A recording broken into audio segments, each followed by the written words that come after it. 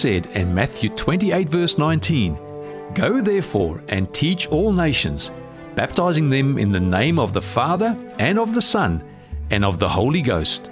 Welcome to Go Teach All Nations, bringing you Christ teachings through Australian and international speakers. And here is today's presenter, Josh Gonzalez. I want to just ask you to bow your heads with me one more time for a word of prayer. Father in heaven, Lord, we come before you this morning because we need you, Lord. There are some of us here that truly recognize our need for you. There are some of us here that maybe do not recognize how much we need you, and we ask you, Lord, help us to recognize this morning. As we open your word, Father, we pray and ask that you speak to us. Lord, we are unable to do anything that we are truly supposed to do, Lord, in the spiritual sense.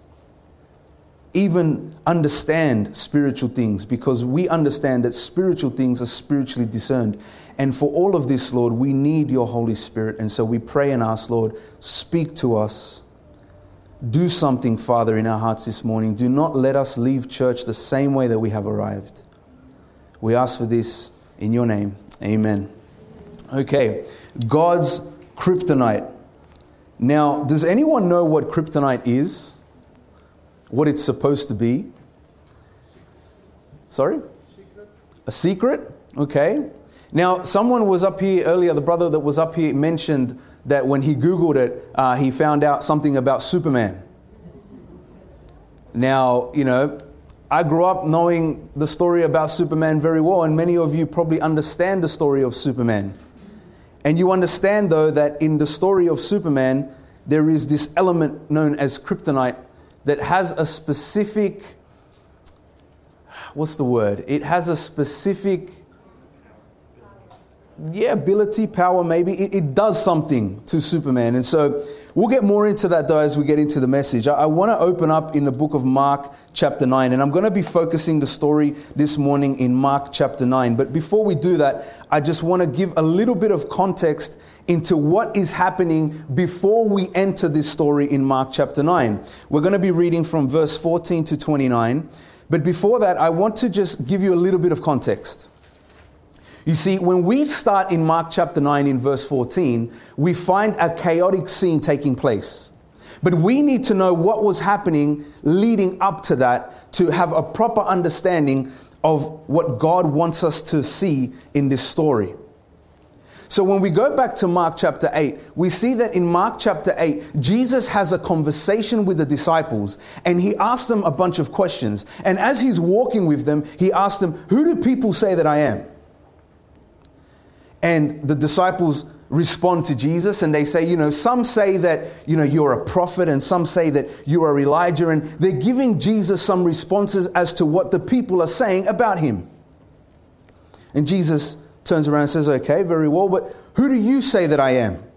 And that's when Peter comes forward and utters those words. He says, "You are the Christ, the Son of the living God." And Jesus is so pleased with Peter's answer that he says, "Blessed are you, Simon Bar-Jonah, for God is the one that has revealed this to you." And so Jesus, once he establishes with the disciple the fact that they know and understand who he is, that he is the Messiah, he is the Christ, Jesus then for the very first time tells them something that completely brings their world upside down. He tells them that he is going to be handed over to the Roman authorities. He is going to be crucified, but on the third day he will rise. You see, even though he had mentioned to them that on the third day he will rise again, they weren't really paying attention to that because they were stuck at the fact that Jesus mentioned he was going to die. You see, our understanding is that the Jewish people, their expectations of the Messiah was for the Messiah to come and to liberate them. They had been under oppression for so long, and now under Roman oppression, they were expecting and hoping for the Messiah to come and liberate them, for the Messiah to establish his kingdom on earth, for everybody in the world to know that their God is the real God and that he is with them. And Jesus turns around and says, "They're going to kill me." This completely turned their world upside down. They were confused. They were discouraged. They were even upset because just shortly after that, that's when Jesus reveals this, that Peter then turns around and says, that's not going to happen, Jesus. Like, I won't let that happen, Jesus. And then that's when Jesus says to Peter, get thee behind me, Satan, because now Satan is speaking through you, Peter. It's incredible how the human condition can be. That in 1 second, 1 moment, we could be saying something God inspired. And in the very next moment, we're saying something Satan inspired. It's a good thing God has patience with us, amen? So we need to understand what was happening in the minds of the disciples before we hit this story in Mark chapter 9. We need to understand, the spirit of prophecy tells us that they were exceedingly sorrowful at what Jesus had said to them. It's not what they wanted to hear. And it makes me think, how many times in our Christian experience has things happened to us that was not what we wanted to happen? How many times has God led us down a path that was not the path we wanted to be led down? How many times has God made it clear that He wanted us to go in a direction that we didn't want to go in? And we find the disciples here in a discouraged, sorrowful state. And then they get to a mountain. And then Jesus does something. He says, Peter, James, and John, I want the 3 of you to come with me. And He takes those 3 onto that mountain for the night. And the other 9 disciples, they stay at the camp that they had made at the base of the mountain. And then He goes with Peter, James, and John. And this is where the Bible tells us is what's called the Mount of Transfiguration experience, where an amazing thing happens. And I want to encourage you to open your Bible. We're not looking at that this morning in the sermon, but it's a powerful, powerful thing that happens on that mountain. But only 3 disciples got to go. Now, one of the things that we see about the disciples is that disciples had a lot of issues. One of the issues that the disciples had was they were very competitive with each other. We'd see instances where they would turn around and say, Jesus, which one of us is going to be the one that gets to sit at your right hand when we get to heaven? Jesus, which one? Jesus, which one? Tell us, Jesus, which one? I want it to be me. That's why I'm asking Jesus. You see, the disciples were people that God had chosen to do a powerful work, but the disciples were human beings just like us that had issues just like us. They had issues with temper. They had issues with doubt. They had so many different issues that is laid out for us in the Bible to see. And for me, it's beautiful to see that because I can relate to them now. I can see how in their struggles and in their weaknesses, how Jesus comes through for them, how He uses them, how He transforms them, how He helps them, how He encourages them. And I find that encouragement myself when I read these things. But why is it important to understand this? Because I want to ask you the question. After they had heard this horrible news, and then even after Jesus had specifically chosen 3 of the 12 disciples to go up with on the mountain, how do you think those other 9 disciples felt that were left behind? What do you think they were doing? That whole night as they were at the camp while Jesus was up on the mountain with Peter, James, and John. Do you think they were speaking faithfully and they were saying, you know what, even though Jesus told us this, we're going to have faith and we're going to trust Jesus. And you know what, good on Peter, James, and John. Good for them that Jesus chose them to go up on the mountain. Praise God for that. Do you think they were speaking like this? They were murmuring. They were bickering. They were full of doubt. They were discouraged. Why does Peter, James, and John get to go up on the mountain with Jesus and not us? What's so special about these guys?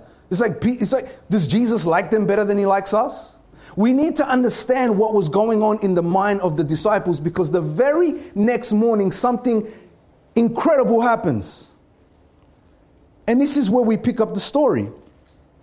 Join with me in Mark chapter 9, verse 14. The Bible says, and when He came to the disciples, these are the 9 that were left behind, He saw a great multitude around them and scribes disputing with them. So Jesus left the 9 and they were by themselves the night before.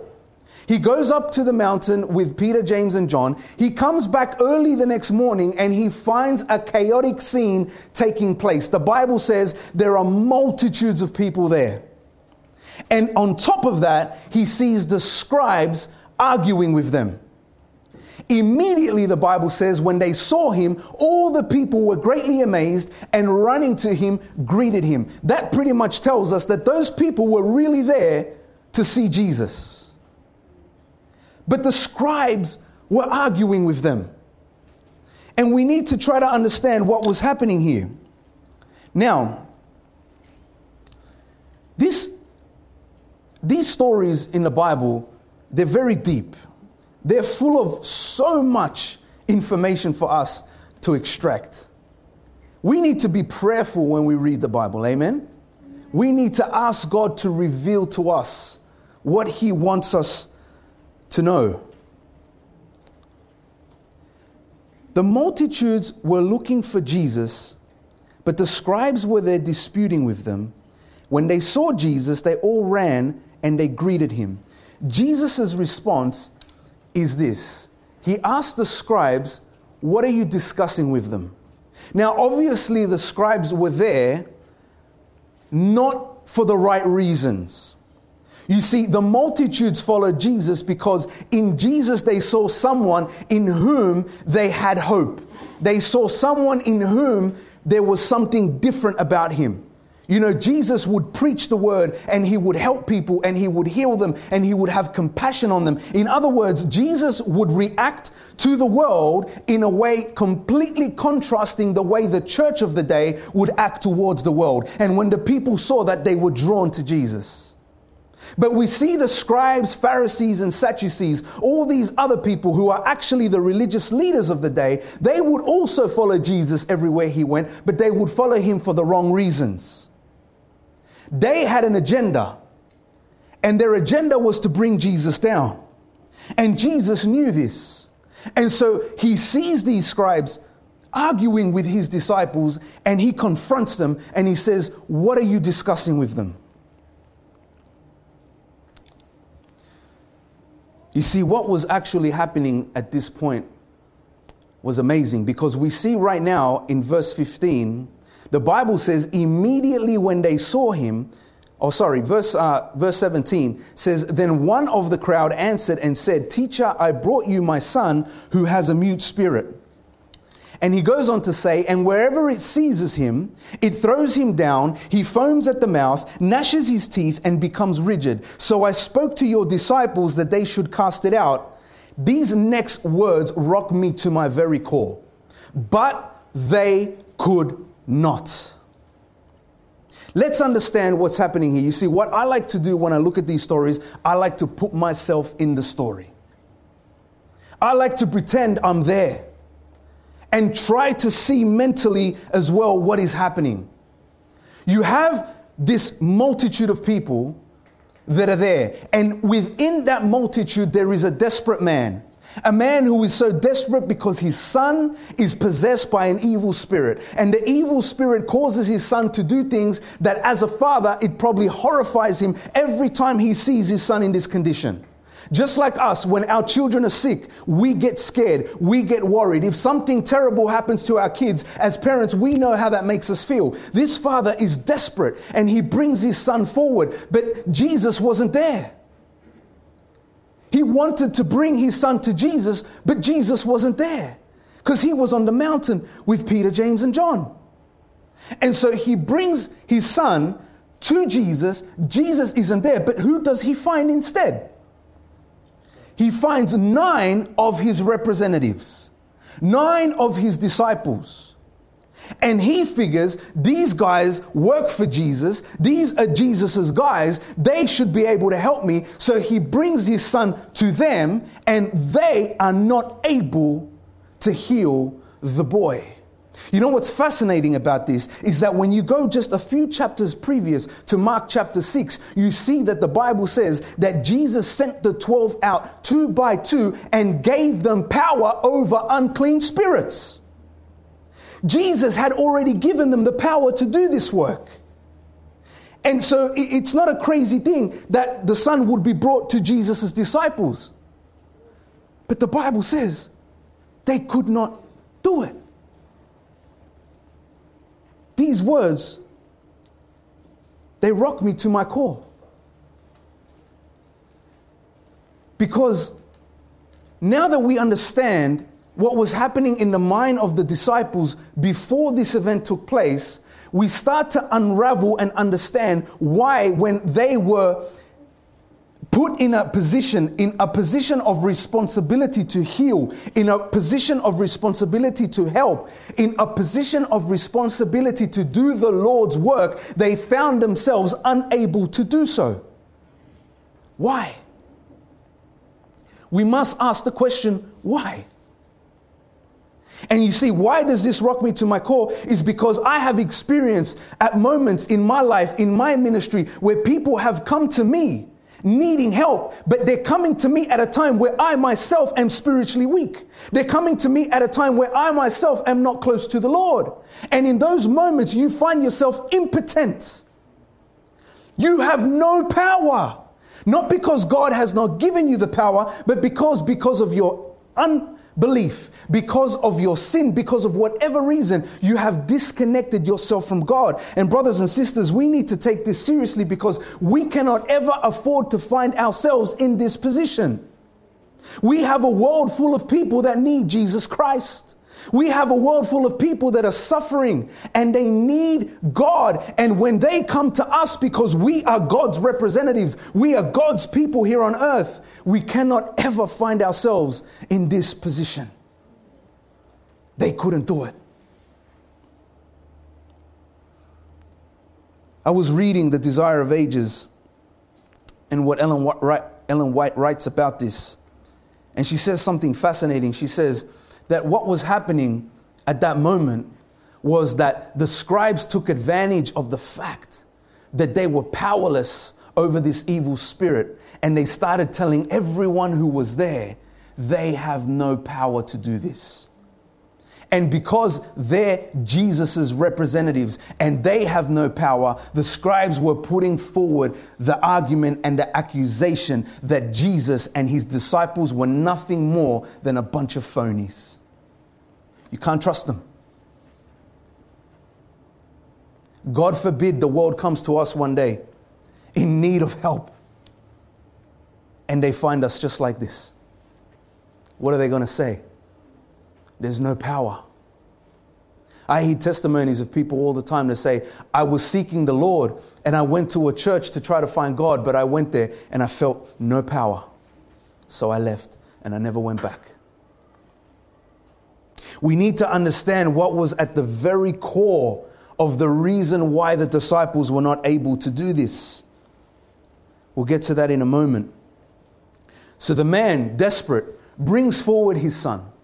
He throws him at the feet of Jesus. And the evil spirit takes over and it convulses him.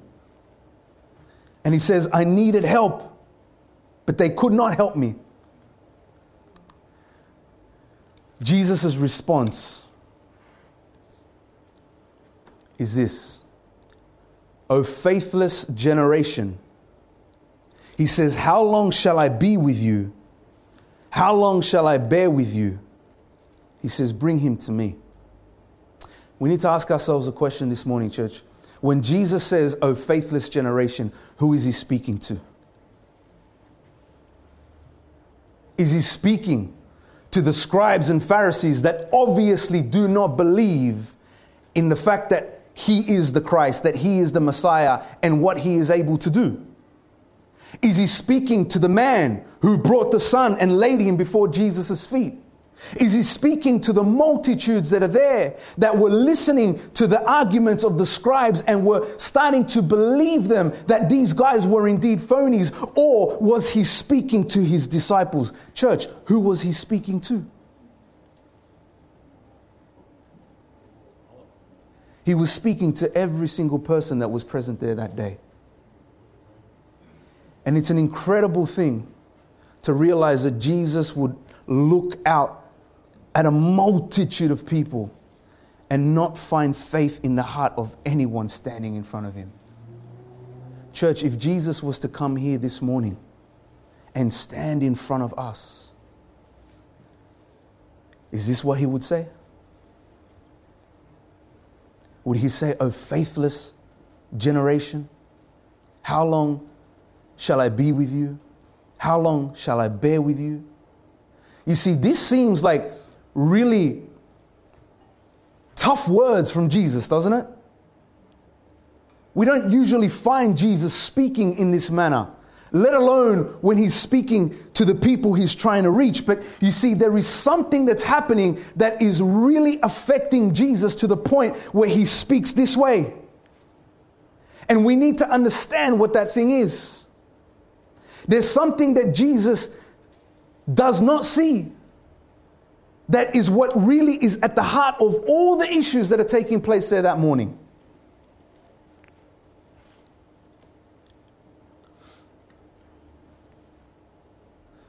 These words seem very strong, but there's a reason why Jesus is making it clear how big of a problem faithlessness really is. You see, when you go through the Gospels, you start to see that the number one issue Jesus has with his disciples and his followers is unbelief.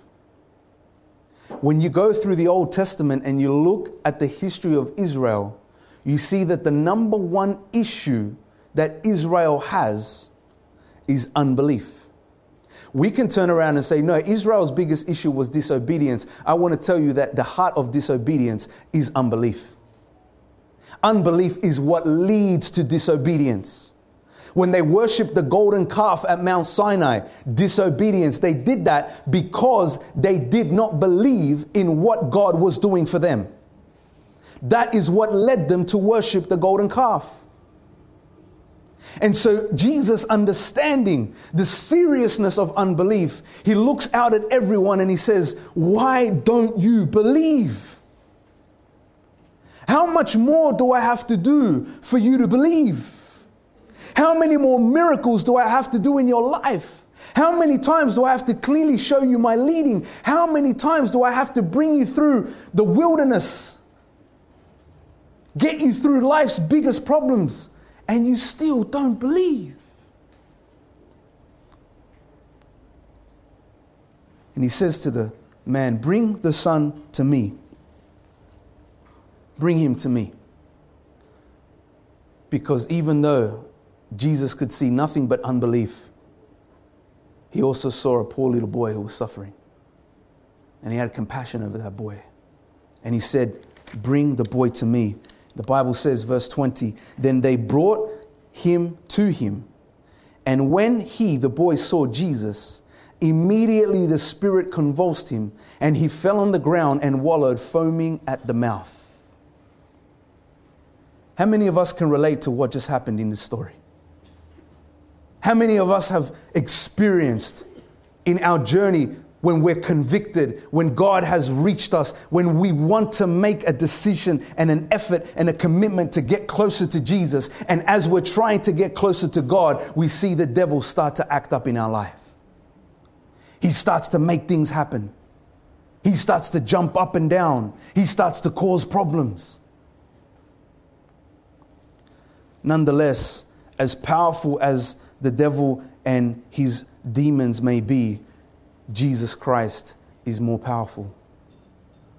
Another thing that the Spirit of Prophecy tells us is profound about this story is that right when this was happening, Ellen White says that all of Jesus, all of the angels of light and all of the fallen angels were present. And they were actively at battle for what was happening with this little boy.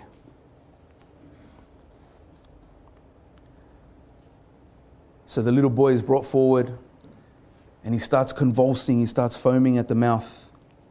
And Jesus just watches what's happening.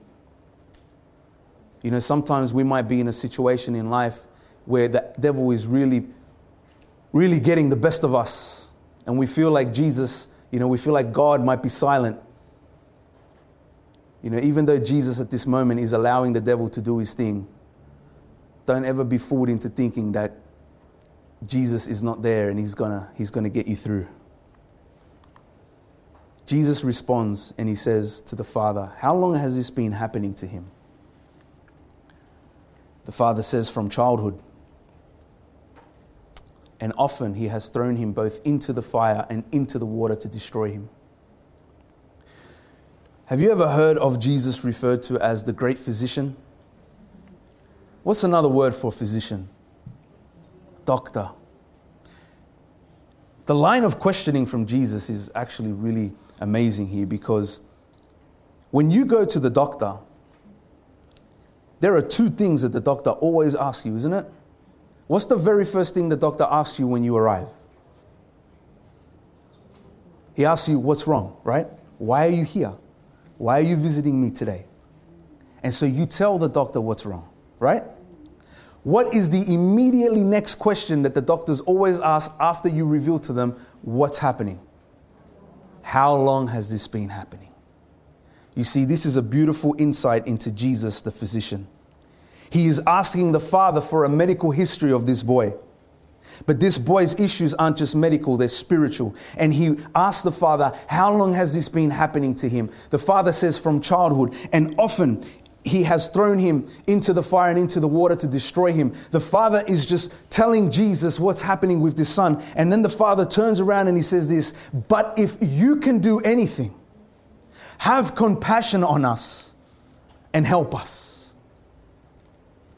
But if you can do anything, please help us, Jesus. What kind of a question is this? This is a question that we need to understand is a question that is full of doubt. But the word but implies that this thing can go either way. And then he goes on to say, if you can do this. You see, what's amazing about this is we may look at it and we may think, yeah, man, this guy, he kind of messed this whole thing up, because when he asked Jesus for help, he wasn't really asking for help in faith. There was a lot of doubt behind the question. But brothers and sisters, how many times do we come to God in the same way? We come to God full of doubt in our hearts.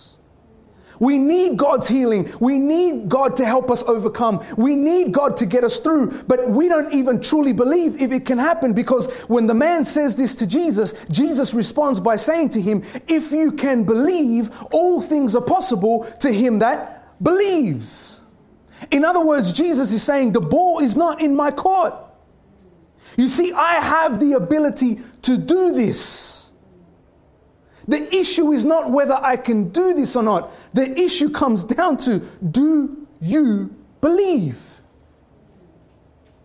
And we're like that sometimes. We come to God with enough faith to ask him to help us, but then we lack faith in whether or not he really is going to do what we need him to do for us. Jesus responds and he says, if you can believe, all things are possible to him that believes. This is where the kryptonite thing comes into play. What's the lesson that we're learning from this story, church, this morning? If we go to Mark chapter 6, and I'm going to put these verses on the screen as well. Mark chapter 6, verses 5 and 6. And it was read just earlier on in the scripture reading. And for those that were paying attention, maybe you heard something very profound in those verses. Let me ask you a question, church. Can God do anything? Yes. Is God all powerful? Yes. Is there any power on earth that is able to stop God from doing his will and what he wants to do? You see, I used to think that too, until I read Mark 6, verse 5 and 6.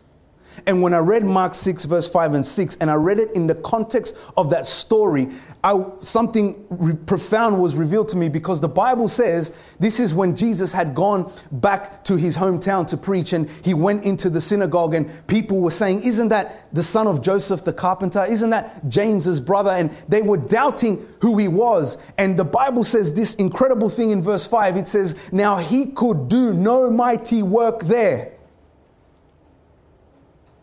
We need to read that again. The Bible is telling us that God was not able to do something.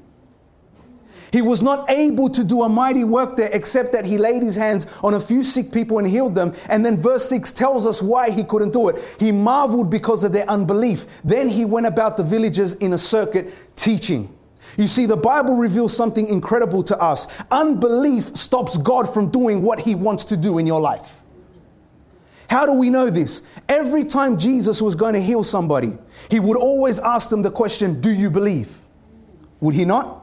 And when the person would respond in faith, yes, he would heal them. And then he would say very clearly right after, your faith is what has healed you. Your faith is what has made you well. In other words, your faith is what has activated my power to work in your life. And it made me realize something incredible. I started realizing, me growing up as a kid, and I used to love the story of Superman. I started remembering that in the story of Superman, there was something that he couldn't be around. It was this thing called kryptonite. Do you know what kryptonite does to Superman in the whole Superman story? One of the first responses that people usually share is that kryptonite makes Superman weak. It doesn't actually do that. It does something far worse. It literally takes away his power. Brothers and sisters, we need to understand this morning, God also has a kryptonite. The kryptonite is called unbelief. And this is a powerful thing to understand and think, because the next thing that should come to our minds, and this is what happened with me as I was learning this, is that I felt God was saying to me, what things are not happening in your life? What victories are you not experiencing? What things are not made possible, not because I can't do it and I don't want to do it, but simply because you don't believe I can. You see, God has a desire to heal us. God has a desire to restore us. God has a desire to help us. God has a desire to give us the power to overcome and live a righteous life. But when we don't experience these things, it's not because God can't and God doesn't want to. It's because we don't truly believe that he can do it. God has a kryptonite, and it's called unbelief. It's incredible that the Bible says he could do no mighty work there. It's telling you clearly he couldn't do it. Did he want to do it? The Bible tells us, right? Jesus has compassion on people everywhere he goes. His desire is to help and to heal and to do great things for people. But he couldn't do it. And the Bible says it was because of unbelief. So when Jesus says to this man, if you can believe, all things are possible to him that believes, this is the moment that this man realized that his unbelief, his lack of faith, was preventing his son from being healed. And this is how he responded. The Bible says immediately the father of the child cried out and said with tears, Lord, I believe, help my unbelief. The moment that he realized that it was his unbelief that was blocking God's power from being manifested. Now let's go back and let's look at what happened with the other 9 disciples that could not do that work. Yes, they spent a whole night bickering and murmuring. Yes, they were discouraging. Yes, they were full of doubts. But what was at the core of what they were feeling when this man brought his son to them to be healed? What was at the core of them not being able to do that work? What was it? It was unbelief. When the man brought his son to the other 9 disciples to be healed, the Bible said very clearly, did it not? They couldn't do it. Why couldn't they do it? Because they were full of unbelief. I want to encourage you, church. Start making this part of your daily prayer. Every day as you pray to God, ask God to give you more faith. Make this a part of your daily prayer. Lord, I believe, help my unbelief. Lord, please take the measure of faith that you have given me and grow that measure of faith. Make it bigger, Lord, because we might think that we're good with faith. We might think that we're all there when it comes to faith, but all it takes is for one major difficulty and hardship to come our way, and immediately we are revealed with how little faith we truly have. Isn't that true? Let's be honest. When we start to panic and we start to stress and we start to worry, that reveals to us how little faith we truly have. Don't ever get caught up into thinking that you don't need to be asking God every day to give you more faith. Because I need to tell you something if you don't already know it. Faith is the most important, most fundamental thing that you need in the Christian experience. Without faith, everything else falls apart. Faith is at the core of our whole Christian experience. And knowing that, we must be asking God on a daily basis to increase our faith. Lord, I believe, help my unbelief. The Bible says when Jesus saw that the people came running together, he rebuked the unclean spirit and he said to a deaf and dumb spirit, I command you, come out of him and enter him no more. I don't have the rest of the verses on the screen, but I'll read them out. Then the spirit cried out, convulsed him greatly, and came out of him, and he became as one dead, so that many said, he is dead. But Jesus took him by the hand and lifted him up, and he arose. You see, this spiritual battle was so profound on this young little boy that it ended up leaving him in a state where he looked like he was dead, to the point where people saw him and said, that boy is dead. Just like with us, we can be hit so hard with our spiritual battle sometimes. You know, the devil is relentless. That's why the Bible says he roams around like a roaring lion, seeking whom he may devour. And sometimes he devours us.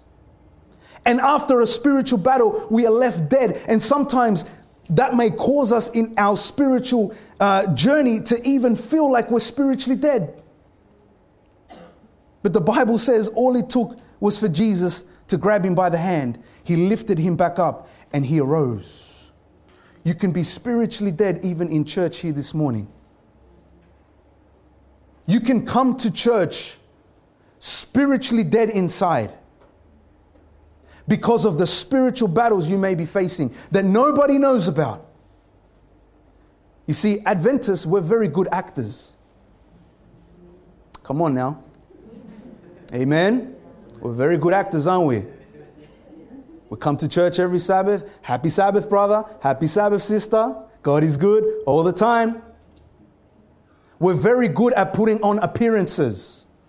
But some of us are going through deep spiritual battles. Some of us are in need of Jesus and an encounter with him. And we need to know this because the Bible says, even if you're feeling spiritually dead, all it takes is for Jesus to give you his hand. All you need to do is hold on to his hand. And today, this morning, he will lift you right back up and bring you back to life. The question is, though, do you believe? Do you believe? The Bible goes on to say, and when he had come into the house, his disciples asked him privately, why could we not cast it out? They were embarrassed. These were very proud men. They were embarrassed.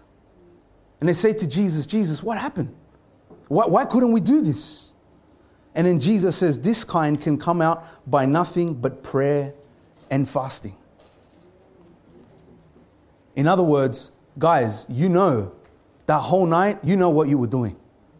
You should have been praying and fasting.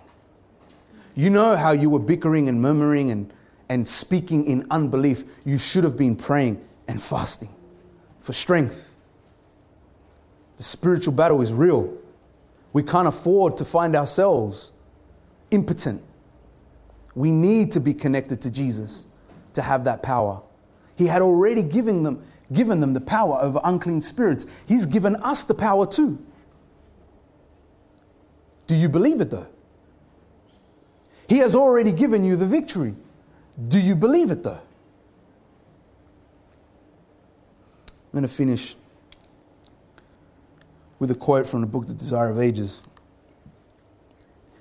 If you can do anything, have compassion on us and help us. How many a sin-burdened soul has echoed that prayer? And to all, the pitying Saviour's answer is, if you can believe, all things are possible to him that believes. It is faith that connects us with heaven and brings us strength for coping with the powers of darkness. In Christ, God has provided means for subduing every sinful trait and resisting every temptation, however strong. But many feel that they lack faith and therefore they remain away from Christ. You know, look, the reality is that you can be so overcome by something for so long that you can get to the point in your heart where you stop believing that it is possible for you to overcome this thing. Why do I know that's true? Because I've experienced that myself. You can be so overwhelmed by so many things that are just continuously there and have always been there, and we can get to a point where we feel like God just can't do anything. This is where we need to remember these things. This is why these stories are so important, because God wants to respond to us the same way he responded to that man. If you can believe, all things are possible to him that believes. Let these souls, in their helpless unworthiness, cast themselves upon the mercy of their compassionate Savior. Look not to self. It's one of the biggest mistakes we do, isn't it? We look at self. And look, when you look at self, self isn't pretty. Remember, a good friend of mine would say to me, he put this, and I know he got it from somebody else, but he would often say this, and he would say, when I look at myself, all I can think is, how can I possibly be saved? And he says, but when I look at Jesus, all I can think is, how could I possibly be lost? Look not to self, but to Christ.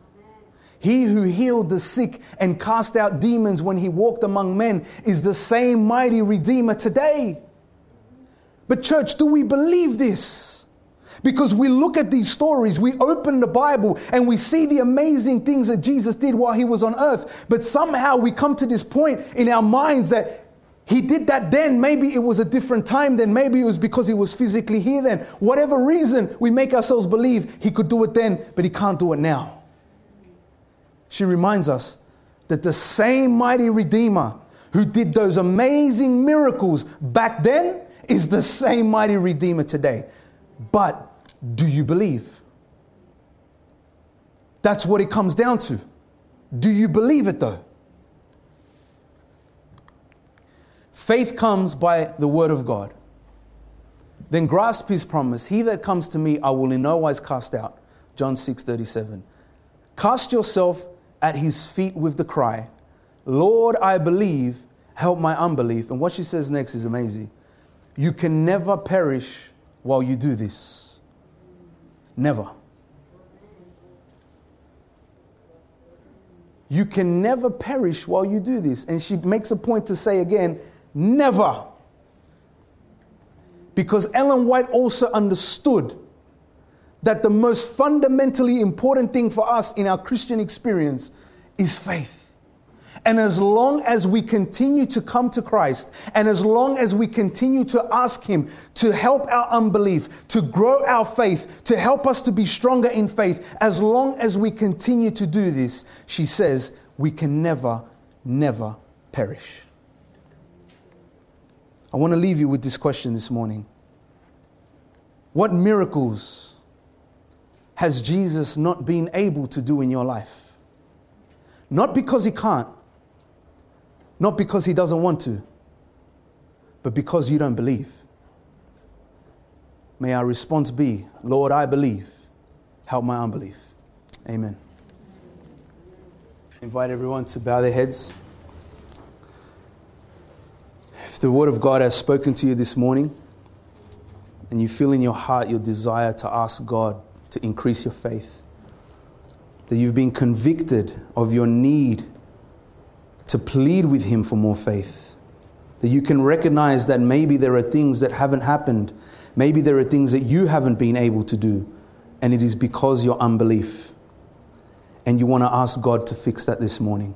As every head is bowed and every eye is closed and we're about to pray, I just want to invite you, if you want to say to God this morning, Lord, I believe, help my unbelief.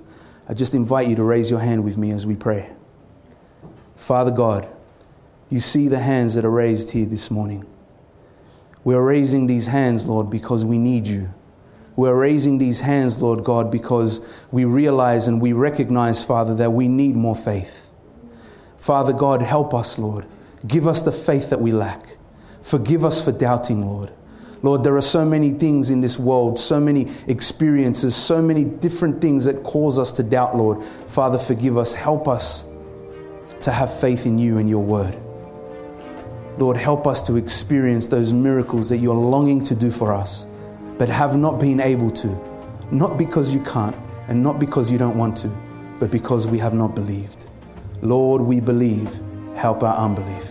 This is our prayer in Jesus' name. Amen.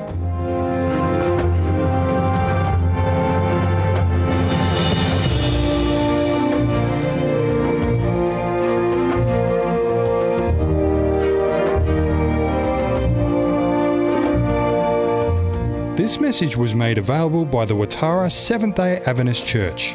For more resources like this, visit waitarachurch.org.au.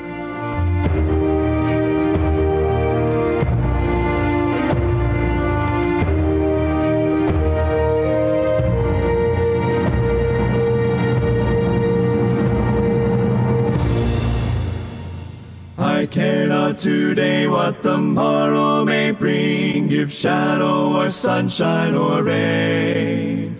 The Lord I know ruleth o'er everything, and all of my worry is vain. Living by faith, yes, living by faith, in Jesus above, in Jesus above, trusting, confiding in His great love, yes, in His great love. From all harm safe, in His sheltering arm, I'm living by faith, and feel no alarm,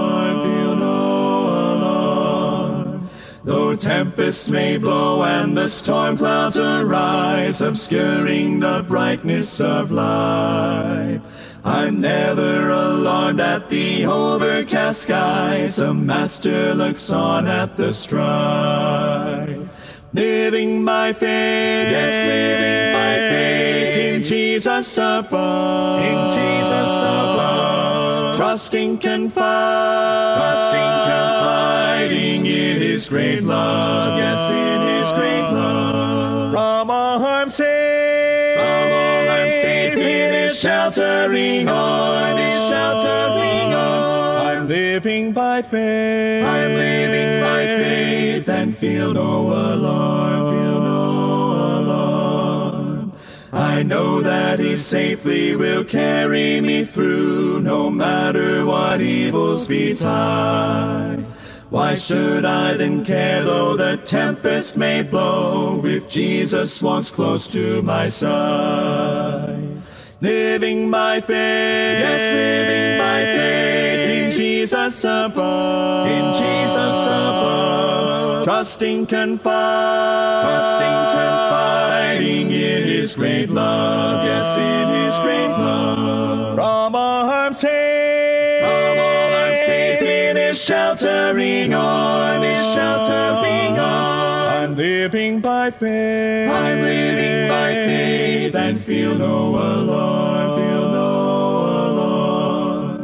Our Lord will return to this earth some sweet day, our troubles will then all be o'er.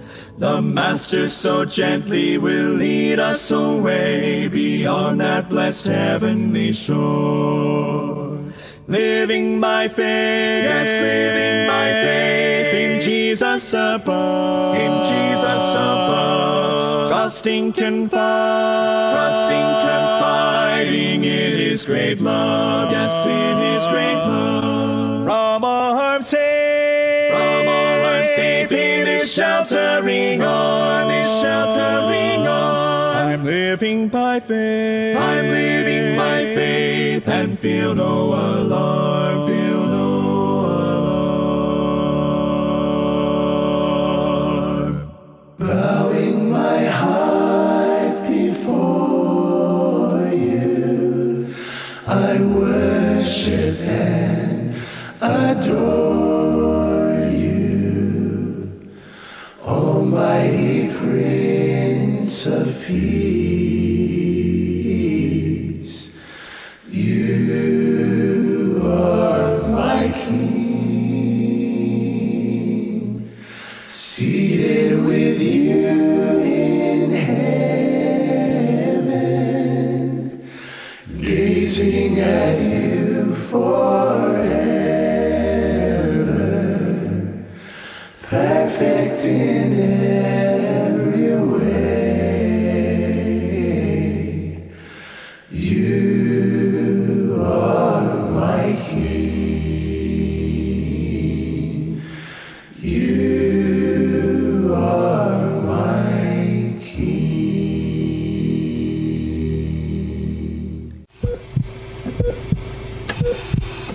It's time for Balanced Living with Vicky Griffin. Who can I trust? We are living in times of increased stress and economic uncertainty. Betrayals and failed relationships cause a loss of trust. Trust is defined as confidence or calm reliance in the ability, strength, or dependability of someone or something. Trust, optimism, and freedom from chronic anxiety yield valuable physical and mental health benefits. Young children are naturally trusting, and those who believe that people can change and improve are more forgiving and able to trust again when wrongs are committed. Children, youth, and adults who lack trust have increased levels of loneliness and social isolation linked to depression and poor health. The healthiest social relationships are marked by trust, cooperation, and fairness. Trust is good medicine. Trusting attitudes stimulate oxytocin, a hormone linked with lactation, social bonding, and compassion. Attitudes of trust, compassion, hope, and optimism are directly linked to improved immune health, better pregnancies, pain management, and improved cancer outcomes. Low optimism and high pessimism increases the risk for disease and premature death. Chronic mistrust is linked to significantly reduced immune function and suppressor of helper and T-cell activity. Increased trust is linked to better overall health and positive social ties. Trusting relationships with healthcare providers improves medical outcomes. And team attitudes of trust in the workplace are linked not only with less sickness, absenteeism, and accidents, but also improved service. Trust is hardwired in young children and is vital to individual health and social stability. This trait comes from God. His character shows us how to forgive and reestablish trust.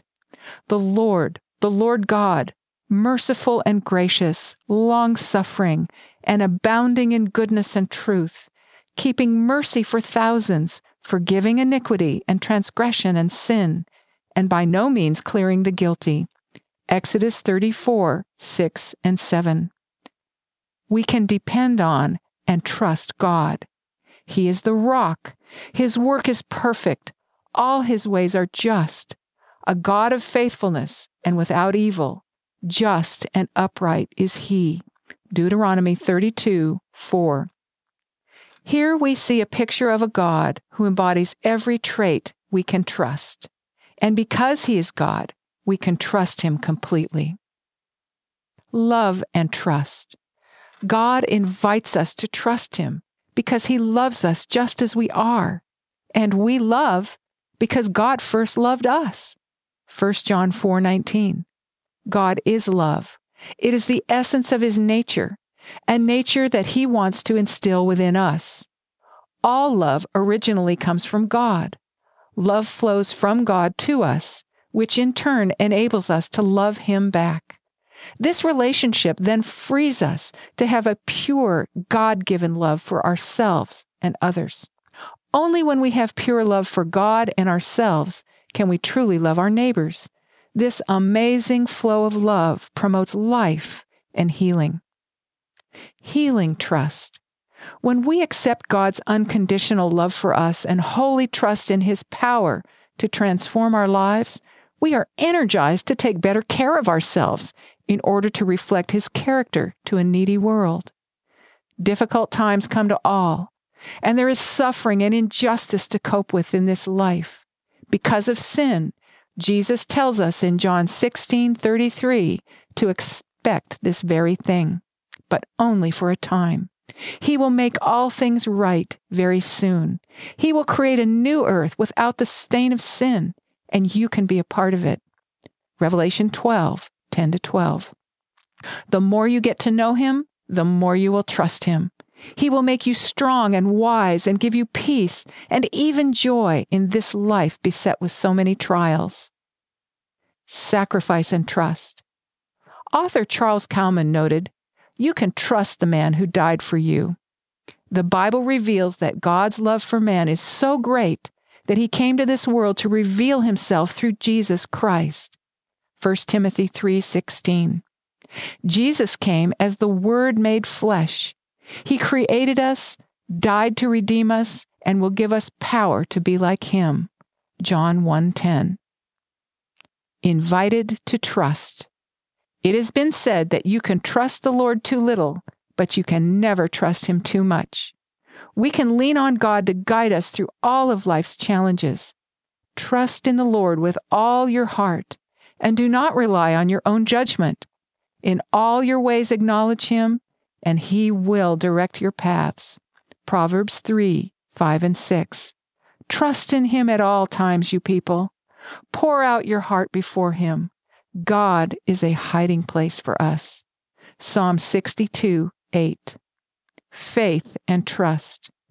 The Bible describes faith as the assurance of things hoped for, the evidence of things not seen. Hebrews 11:13. It is trusting in advance what we may only understand in reverse. Faith is that spiritual anchoring which enables a person to weather the storms of life because they trust God's promise that He will supply every need according to His riches in Christ Jesus. Philippians 4:19. Faith is looking at the situation through God's eyes as recorded in His Word, the Bible. Faith is power for the journey, not a lucky charm for perfect results. See Hebrews 11. Faith grows strong when battling through obstacles and trials. This could be why Jesus, the author and finisher of our faith, sometimes leads us through difficulties rather than removing them from us.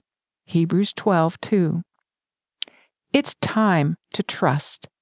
Although we cannot know the future, we can know that God wants only what is best for us. He invites us to trust Him. Look to God and allow His love and mercy to calm you. Look to His Word, the Bible, to instruct you. Pray. Trust in Christ, your Redeemer, to save you. Whenever I am afraid, I will trust in you. In God have I put my trust. I will not fear. Psalm 56:3-4. You've been listening to Balanced Living, presented by Vicky Griffin. It's been a pleasure bringing you this program here on 3ABN Australia Radio.